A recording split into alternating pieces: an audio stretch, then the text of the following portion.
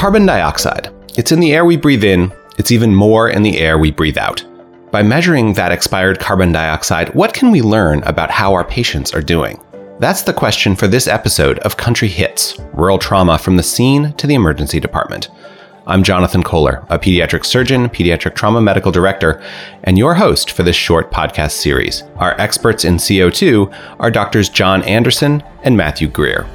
John is a trauma surgeon and professor of surgery at the University of California, Davis, and Matt is an emergency medicine doctor and assistant professor of emergency medicine at the University of California, Davis. Here we go.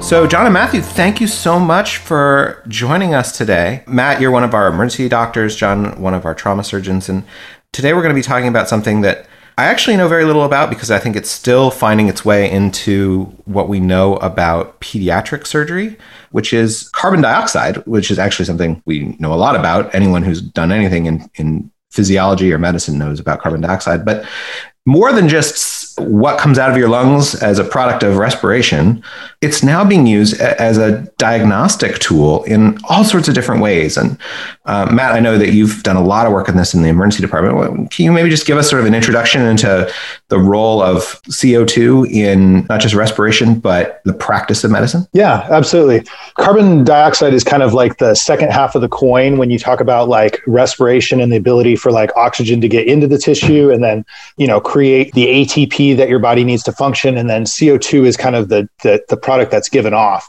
And by measuring the CO2 that the patient is able to breathe out, you kind of get a sense of kind of what the body's metabolism is regarding that hemostasis.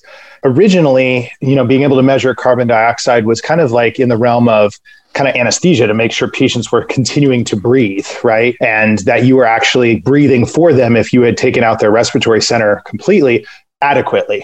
And as the machines got better and better and smaller, we were able to do that more at the bedside. And I think in the field of emergency medicine, it has taken off in the last 20 years, especially in talking about certain things, monitoring patients who are kind of stuporous and whether or not they're breathing enough with medications. If we're doing procedural sedation, that's kind of one thing. It's been used in certain instances to kind of peek at what the patient's PaCO2. So when you're talking about a blood gas analysis, what their CO2 would be, it is a window into what that would be before you've ever even poked a needle into the patient. And so we see this sometimes with patients with heart failure or DKA.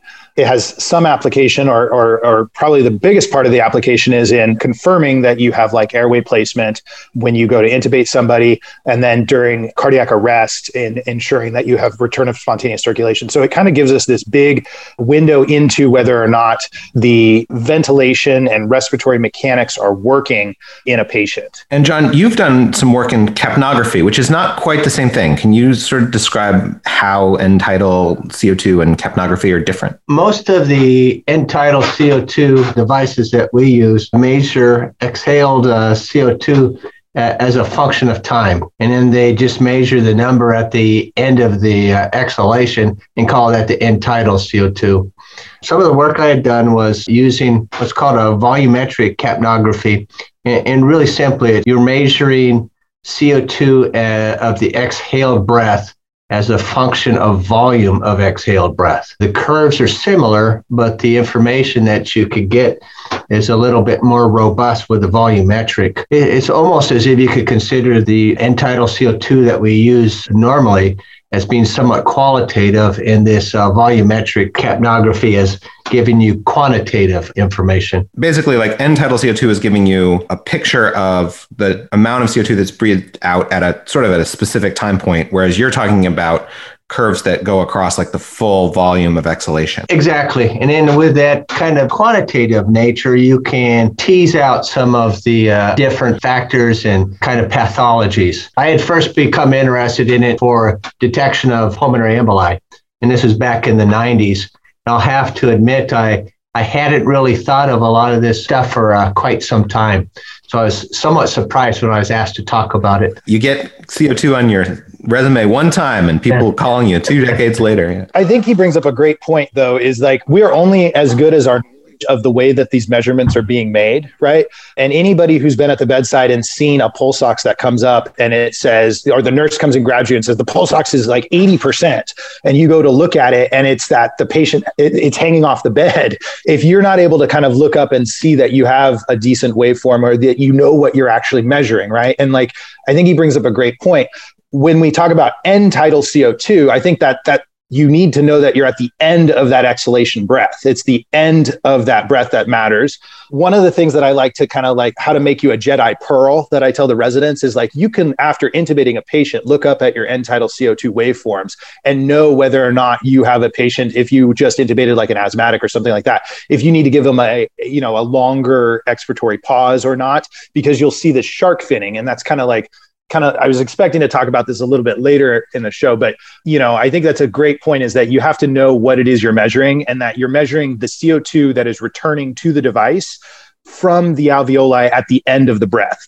And so he mentioned pulmonary embolism, which is obviously like you are having a VQ mismatch because of the amount of blood flow to one of the lungs.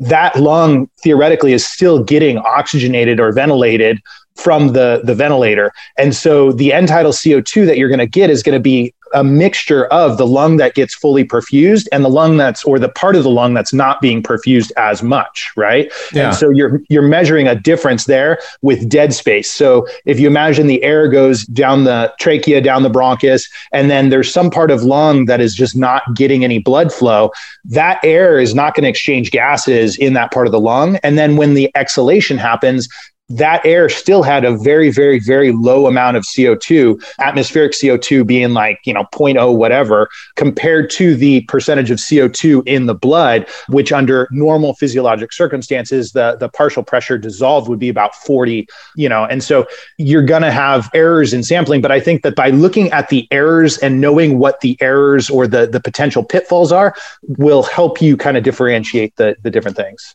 Yeah. So let's talk about that, because I think just how you measure this, right? People talk about, end tidal CO2 and it's X or Y, right? Or it's, changing. But so much of that depends on being sure you're measuring the right thing, right? Because you could have no end tidal CO2 because there's no ventilation going on, or you could have no end tidal CO2 because your endotracheal tube is not in the trachea, right? Or you could have end tidal CO2, no end tidal CO2 because you're not measuring the right thing. You've hooked it up to their nasal cannula. Or you don't have enough bleed through oxygen in the nasal cannula type, or it's not fully plugged into the machine. I don't know if you guys have ever seen the way that they have to screw these in, but it's kind of like a Luer lock mechanism into the actual monitor. Most of them, let me preface that. Everywhere I've been, it has been a Luer lock kind of connection point. And as I'm sure you guys have seen, when people connect an IV sometimes, infrequently, but it can happen where it gets kind of kinked to one side, you're not getting a good thing. If they get wet, that's one of the number one ways that I've seen them kind of fail, is if patients that have significant amounts of secretions or blood in the tube or anything like that, the filter on it can get wet and then it won't actually measure what you the amount that you think you're measuring. John, did you want to talk about how exactly to measure it? Or I know the devices that connect to it and stuff like that. My impression is it's like an IR spec. Oh, you mean for the CO2 measurement itself? Yeah. Like the actual device. The CO2 absorbs at a certain wavelength. When you have a patient on the ventilator, you could just have the wavelength measured across the exhaled breath. And it's a kind of a direct measurement. Whereas in the spontaneous breathing patient, you sort of have to sample it. And in that sampling, as you were saying, depending on how much volume is entrained, can be misleading. So bleed in oxygen, everywhere that I've been, the devices we've had require a small amount of oxygen to actually go like 1 or 2 liters through the nasal cannula prong, if it's a non-invasive type of end tidal CO2 monitoring device. I mean, theoretically, you kind of have to clear it in order for it to be able to sample. And I know that there's a difference between side port sampling and inline sampling. My impression, especially at where we work, is that even on the ventilator, it's still a side port sample, meaning that the end tidal CO2 is connected kind of like similar to the way the Ballard suction's connected, right? Like it's in its own little like part of the tube, and it's kind of taking a little bit of the bleed off. And going back to what I was saying before, you have to understand that there's an amount of dead space between where that sample port is all the way to the actual end alveoli, which is why you get in the very beginning this kind of gradually rising increase in end tidal CO2. And assuming that you're able to sample the actual end alveolar CO2, that will eventually plateau off at a pretty consistent rate. Like so many things in medicine, right? It's really simple in the textbooks because you're like, oh yeah, it's like the end tidal CO2 is the X, and that you just assume that number's right. But there's a few things you're going to have to do to be sure that what you're looking at is accurate. If you walk into a room and are just looking at the end tidal CO2 and the number doesn't make sense, or you just want to be sure that what you're looking at is real, like what are you looking for? I think that waveform is one of the things. There's a lot that you get when you walk into the room and you kind of can like feel what the patient is like, right? So if I walk into a room and a patient's breathing, 30 times a minute with what look to be like 1 liter breaths, like they're just really huffing along, right? And my end tidal CO2 is abnormal in one direction or another, like that can point me to different disease processes. And so like I'm looking at that as like the starting point. If they're looking like they're taking like 1 liter breaths, like for instance, in a trauma, like you have like an agitated patient who looks like they're taking these 1 liter breaths and all this other stuff, you would do your primary trauma survey. So, you would assume you would find like a pneumothorax or something like that. But, like let's say there's like some weird, they've had thoracotomy before or something like that. They have scarring to the anterior lungs or something, and they have like a posterior, pneumothorax that's really irritating them or something like that. Like I could imagine a situation where you would see that kind of a discrepancy in their end tidal CO2 compared to their respiration. But to get back to your point, how do I know that I'm measuring what I think I'm measuring? I would expect the end tidal CO2 with each breath to kind of rise, go up to a plateau, and then come back down. Given the same volume of breath from second to second, I would assume that the end tidal CO2 should be around the same amount, right? Like we can get changes in end tidal CO2, but they happen as we change the minute ventilation. So if the patient takes like a 500 milliliter breath 4 times in a row, assuming they're at equilibrium before that, right? You're not generating more CO2 immediately in that second. So I assume that number is the same. So if I'm getting numbers that are like end tidal CO2 of 10, end tidal CO2 of 30, end tidal CO2 of 7, end tidal CO2 of 45, something's wrong with the way we're measuring that. Either the patient is being stimulated and not, taking little micro breaths, it's not seated on their mouth appropriately, your bleed-in is not enough. You want to get kind of a reliable, continuous number. The same way you would look at kind of pulse ox or even heart rate, right? Like if you look up at the heart rate monitor, you notice your QRS is flat, right? Like you're not seeing anything, but the machine's pointing out that their heart rate's at like 140. You're like, well, wait a second. Let's make sure we have the leads on right, that we're not sampling the bed, stuff like that. Do they have VFib, but they're like sitting up and talking to you, telling you they feel fine, right? Yeah. Like you have to put that all in context. We're not measuring the cumulative amount, like the actual like quantitative amount to the level that like John was talking about. But like I do put a lot of faith in my waveforms. I do happen to work at another site where the only end tidal CO2 that we can get is plugged into a CPR, like a Zoll defibrillator device, and it just spits out a number. In those instances, I guess it's better than nothing, because usually if we have that device out, we're doing, resuscitation on like a cardiac arrest patient. And so there's some benefit in knowing that number is above that amount. But I think that to use it really, really to kind of like pick up on it, I think the waveforms are nice. John, you're one of our trauma surgeons. And so, for these bad traumas that come in, as the attending surgeon, you're going to be standing kind of down at the foot of the bed, looking up at the patient, looking at the monitor. Sort of your responsibility is to sort of be synthesizing all of these data points that are coming in.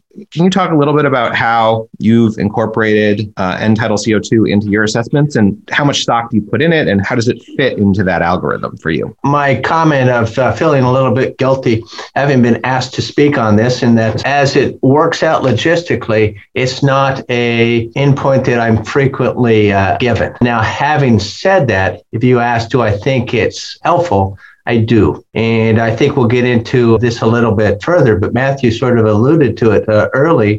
A lot of things that are bad that can happen to you will result in a low end tidal CO2. There's information even dating back to the late 80s on the efficacy of CPR and outcomes just based on the initial end tidal CO2. And then there's a whole host of different shock states that will result in alterations.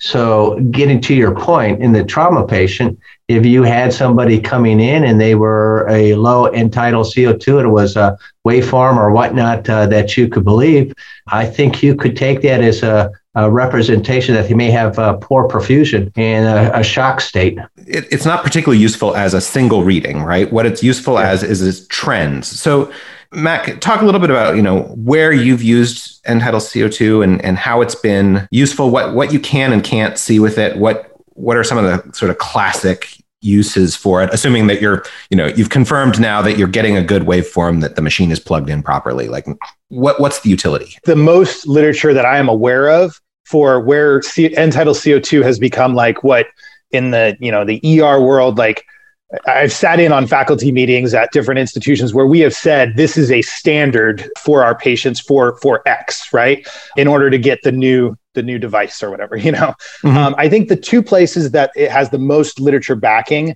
is in monitoring for procedural sedation. That's an instance where you're going to be giving medications with the attempt to kind of get into this quasi unconscious state where patients, are not able to feel their hip reduction, their knee reduction, their whatever. And at the same time, we don't want to call it complete anesthesia because we're not doing it in an operating room under all of the, coordinated everything. And so before my time, a lot of what was being done was you'd say, oh, well, we put a pulse ox on the patient. And as long as their O2 sat is fine, then everything's good. And the problem is, as anybody who's gone to like intubate people or, put people into this state is that you can actually have your oxygenation stay at a relatively high, your pulse ox will remain high long after you've become apneic. Depending on what your pre-oxygenation plan was, it can be anywhere from, a couple minutes to in brain death exams up in the ICU, we actually pre-oxygenate these people with a lot of O2 and do an apnea test. And that apnea test can go 15, 20 minutes without having to have the patient desat without them taking a breath because their metabolic demand is just so low. So to back up, I think that's a part where the ER world, and I think anybody who does like procedural sedation, like that's pretty standard, is that you want to know when your patient goes apneic very early. And so it's measuring their respiration.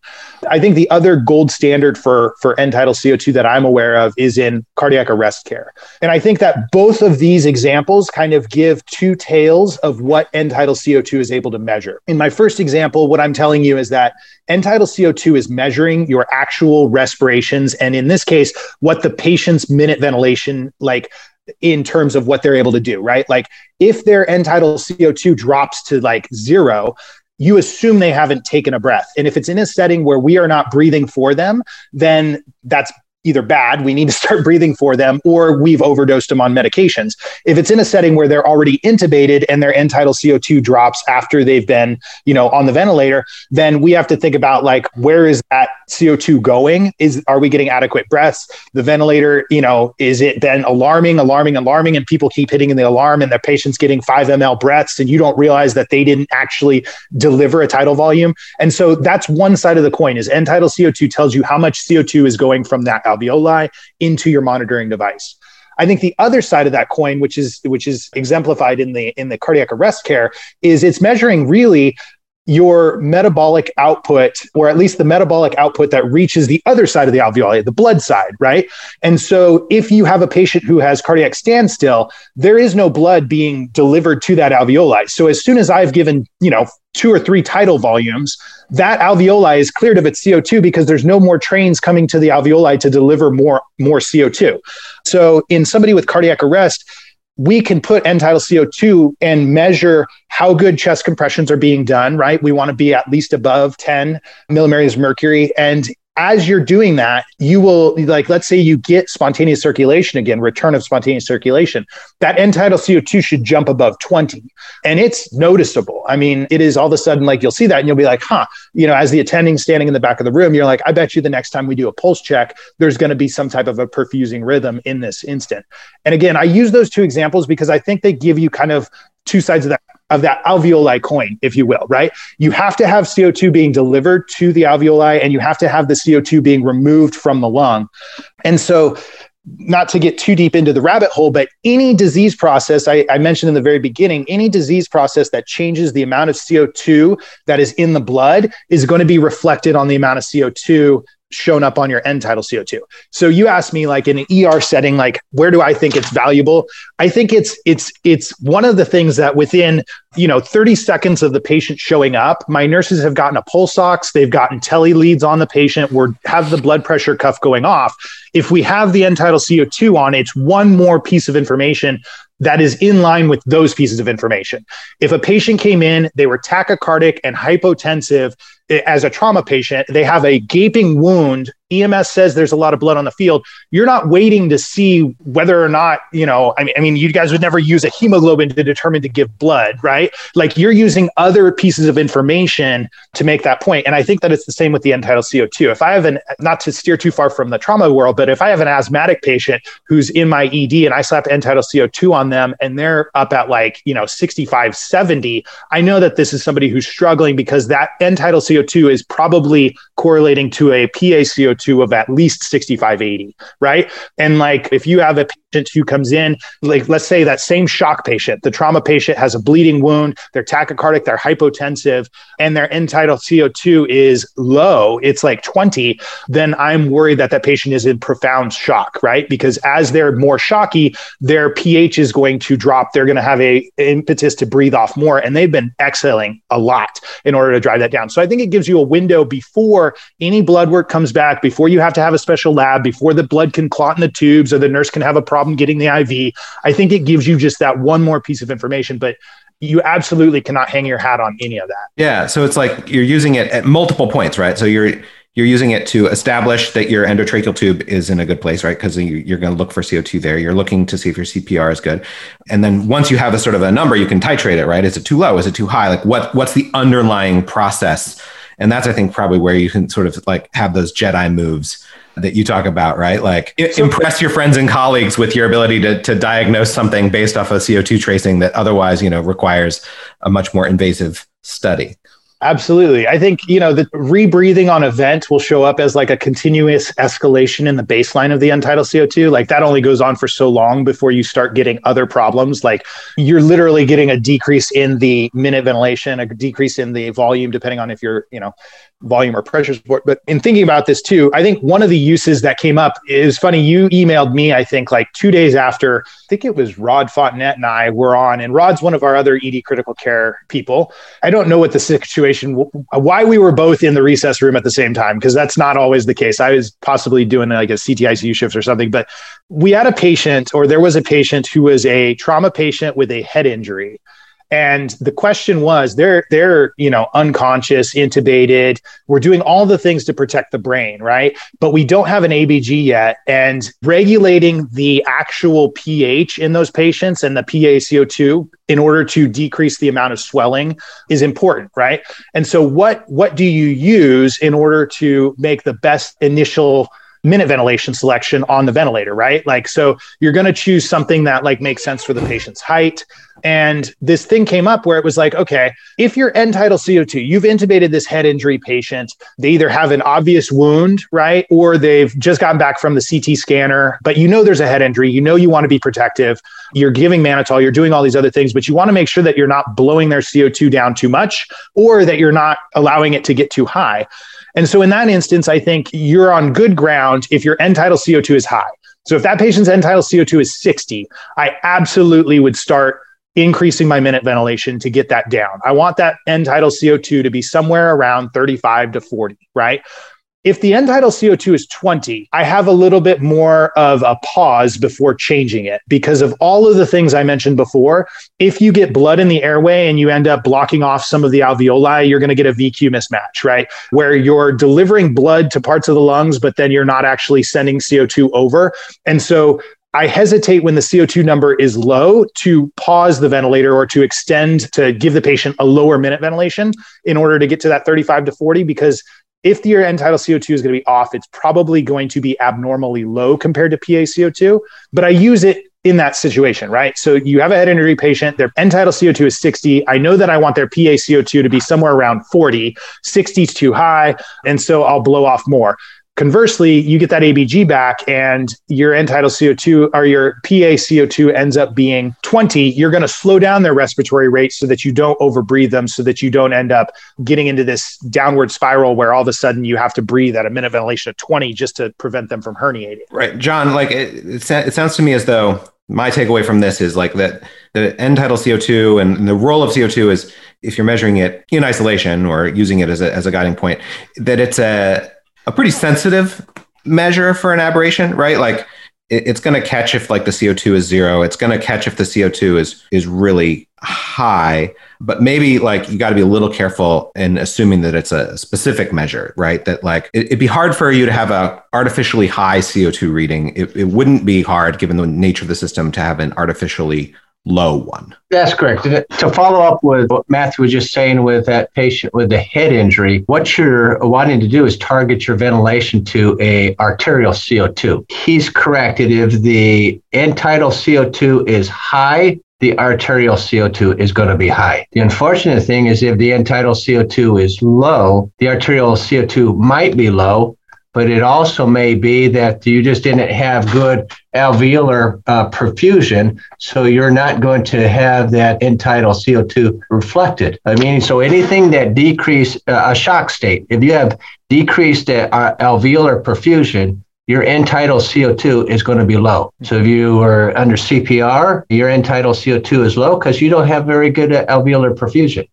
The same is for blood loss or any other number of shock states. Now, if your end tidal CO2 could also be low because of a low mixed venous CO2. See, so as Matthew was saying, in the low end tidal CO2, you've got to differentiate those two variables. And you could be wrong. And so he said, well, I would collect additional information before I made a change, but I would act quickly if the end tidal CO2 was high because I know that I'm hypoventilating. Right. There's one way you can get a high value and a lot of ways that you can get a low value. Okay, that's good. Well, this has been so helpful. Thank you both so much for helping me understand, and all of us understand, where this is useful, where it isn't. It certainly seems as though it is like the hot new trend that you're seeing a lot of people talking about. And I think what I've come away with is a sense that it can be an incredibly useful tool, but you have to be really sure that you are both hooking it up correctly and interpreting the results correctly with a broad differential for like why the numbers and the waveforms might look the way they do. I think you're seeing a lot of push because in rural areas, it is something that has multiple uses, right? And it does not rely on other people to draw blood, a lab to be open, and you are able to do kind of a lot of differentials. And like I said, it gives you that window into what the physiology of the blood gas of the patient might be. And so I think you're seeing a big push from the ER side to get these devices. Anytime that you would ever think about like, is an acidotic state occurring, I think there's somebody who wants to use end tidal CO2 to kind of see if that's happening. Yeah, whether or not it's going to be perfect, I think that it's just more information. I really like the way that Matthew has kind of articulated the two big categories of the use. And as I was listening to him, he was using it, one, just to assess whether the patient was ventilating. And that was when they were being sedated. And sort of an anecdotal recent case that we had is a patient that was being observed and was becoming more confused. And there was a question of whether it was due to the head injury, narcotics, drug reaction, or just the patient was hypoventilating. And ultimately, it was that the patient was CO2 narcosis. An end tidal CO2 would have made that diagnosis really quickly. You would have seen a very high end tidal CO2 and you'd have known that the patient was inadequately ventilated. And as he says, as you're sedating, you can monitor the end tidal, and it's extremely helpful just to assess the ventilation, because the pulse oximeter, if you rely on that, is going to lead you astray. The second big category that I was hearing Matthew talk about, and I completely agree with, is that of assessment of shock states and anything that decreases the perfusion to your alveoli. And there's both prognostic as well as information that will lead you to ongoing care. There's a whole body of literature from a variety of states for that. I think, we use it very frequently in inebriated patients. And there's definitely been a few patients where we don't want to have to intubate somebody and take their airway unless it's necessary, right? And I think that it's really easy for the patients who are really obviously going to need to be intubated, right? Like those ones are easy. Nobody ever loses sleep over that. It's these patients who come in and like, the nurse will come get you and say, hey, doc, this patient's, they're not really responding to me. And you go in and, you kind of wake them up and everything looks great for a second. And then you leave the room. Those are the patients that kind of like worry me, or the patients who have like you don't know what they took. You don't know why they got in that car accident, right? You don't know if that car accident occurred and then they had a head injury. And so there have been times where like we're sitting there on the fence, and one of the things that we'll do when we go to intubate somebody is we'll put them on like some type of pre-ox pathway. Oftentimes we're hooking up our end-tidal CO2 at that time. And there's been several patients where like, we'll hook them up and like, I'll be like, wow, the end-tidal CO2 is like 55, 60 in this person who's kind of like not really waking up reliably to us. And to me, you can be pretty drunk and still have a respiratory drive. You can have a lot of things go wrong before the physiology that causes you to stop breathing kind of fails. And so if you have that patient who's not reliable from that standpoint and has a high end-tidal CO2, I think that would get me moving towards this patient's probably not protecting their airway as much. I think in the past, what we used to do is we just shove a Yankauer in the back of the throat, see if they gag, and be like, high five, they're good enough. I think that there's this gray zone between that and being like, okay, well, maybe we need to be a little more aggressive with like washout. And there's other things we can do in the interim too, but I think that that's kind of an up and coming thing that I see as we're using it more for the procedural sedation. I think we're going to start using it more for that kind of like altered patient, and how good are they really adjusting their airway? Right. I mean, it is such at the same time, a completely invisible killer, right? It's like CO2 narcosis, right? Your CO2s are high, and yet something that historically has been very hard to measure, right? It was a venous blood gas or an arterial blood gas that you were having to send to understand this. And, to have someone get it measured through a side port in something they've already got is a huge move in our ability to measure. And I think like most things in medicine, right, we can anticipate that our ability to measure it comes first, and our utilization of that measurement then evolves over years and decades. The end-tidal CO2 is certainly quicker than getting an ABG. Yeah, and less invasive, right? Yeah. And we've been sort of up to this point talking about using it as a spot check, but you can also monitor over time, watch trends and whatnot. Oh, absolutely. Yeah. I think, you definitely, like, you start to see your end-tidal CO2 come up after your patient's been intubated. Like, you slowly are going like up by 5 points every hour or so. I think you got to really think about like, okay, I'm not adequately ventilating this patient, or did this patient have some new problem that led to them, conversely, if it's starting to go down, like you're either over ventilating them, or, maybe their heart rate's gone up at the same time that all this has happened. Like, are they bleeding? Like, is that splenic bleed getting bigger or worse or something before they become hypotensive? Yeah. I mean, you could imagine not just these becoming integrated into sort of all of our standard vital signs and monitoring, but even, creating systems that could monitor for those trends and alarm on the end tidal and really move in that direction. It's really, it's cool. It's neat to sort of see this, like I've gotten to the point now in medicine, having been, out of residency now for like 11 years, or out of medical school for 11 years. God, how long have I been out? Long time. Anyway, watching these things that like kind of didn't exist, right? Like are starting, not that long ago, are starting to become standard of care, and to see this evolution is really cool. It's a treatment in need of a disease. But it seems like we found some diseases, right? Yeah. It's one of those things that I think is I think you said it best in the very beginning. Like, on paper, it's very clean and neat. In the real world, it can be frustrating and confusing. But I'll tell you one thing, man, when you see some of these things that correlate and it triggers that little spark in the back of your head to like look for something, I think there's benefit in that comfort, right? Like, none of us like to be kind of like spiraling into like, what is the ultimate problem that's happening? Right. What's wrong here? Why can't I figure out why they're not doing what they're supposed to be doing? Yeah. Yeah. And so I think that it does give you like these moments where like you kind of can get a little jump on your diagnostic closure. You can kind of understand a little bit more about the patient, with the caveat that like sometimes it is frustrating, right? Like I can come up with like a million different reasons why like it could lead you astray, but so. Right. But it is another data point, and when accurately measured can really tell you something. So like you said, like confirming tube location, like we've always used colorimetric, and then like at Davis, we have the inline end tidal CO2 also.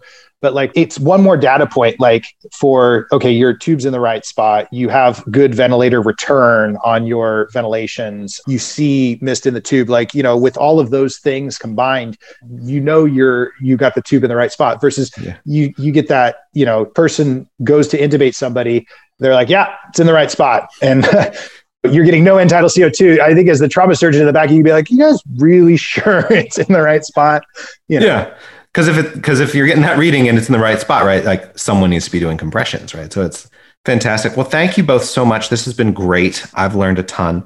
For me or for other folks who are listening to this and think like, oh, this is something I want to know more about. Any great resources, online spots that we can throw into the show notes for ways to learn more about this, or like go see some of those curves for ourselves? So my go-tos for almost everything, like Academic Life in EM, ALIEM, there's I think mcrit.org, like Scott Weingart is an EM critical care guy who does a lot of stuff.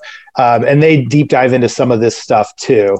But if you just Google image, like end tidal CO2 waveform or stuff like that, I think you'll get like some of these different waveforms and stuff. Awesome. Yeah. We'll track some stuff down and get it in the show notes too for folks who just want to have a one click to some valuable information. So we only really on this discussion kind of touched the tip of the iceberg. So it all depends on how much you really want to deep dive. I know in preparing for this a little bit, I looked at just even up to date, and that's kind of a really quick kind of overview of some of its uses. But then again, we're only talking about the kind of the standard end tidal CO2. So if you want to start getting into like analysis of waveforms and stuff that Matthew sort of alluded to when he was talking about the shark fin, where you're telling some of the patients that might have obstructive conditions or whatnot, there's a whole body of literature. And if you want to get into the detection of, let's say, PEs and kind of the volumetric capnography, that's data that's dating back decades. Yeah. I could add some stuff in the show notes if you'd like. Fantastic. Yeah, we'll put it all in there and folks can explore. So thank you both so much. This has been great, and hope we talk again soon. Awesome. Great. Thanks a lot.